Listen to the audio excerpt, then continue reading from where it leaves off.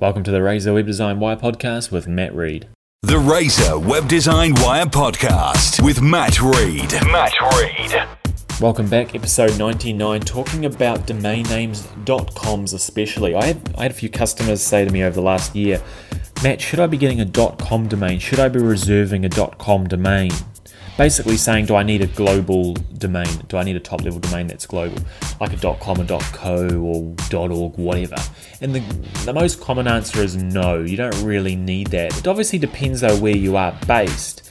Remember, we're based here in New Zealand. We have our main domain extension as being .co.nz or .nz. Countries like Australia, .com.au, the UK is .co.uk, Germany.de. So it depends on where you're based and what customer audience you are targeting. If you are targeting worldwide, then yes, you should definitely have a .com.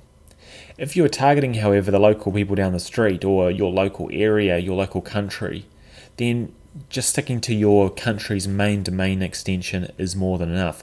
I wouldn't suggest using .com.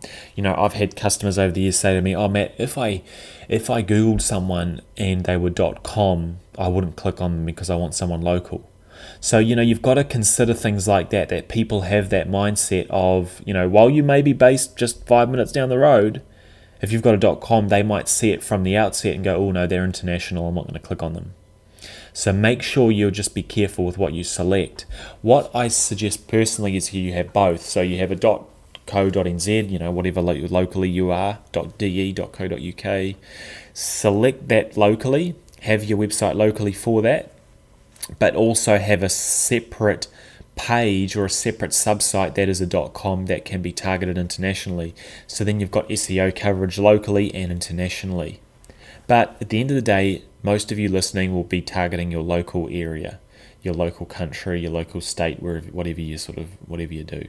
So stick to your local. Don't bother even reserving your .com at the end of the day, unless you feel like in the future you might go global, which is pretty exciting, obviously. Then I wouldn't worry about it to start with. Anyway, guys, that's Matt from the Razor Web Design Wire podcast, and thanks for listening. Cheers. That was the Razor Web Design Wire podcast with Matt Reed. For more, visit razorweb.co.nz.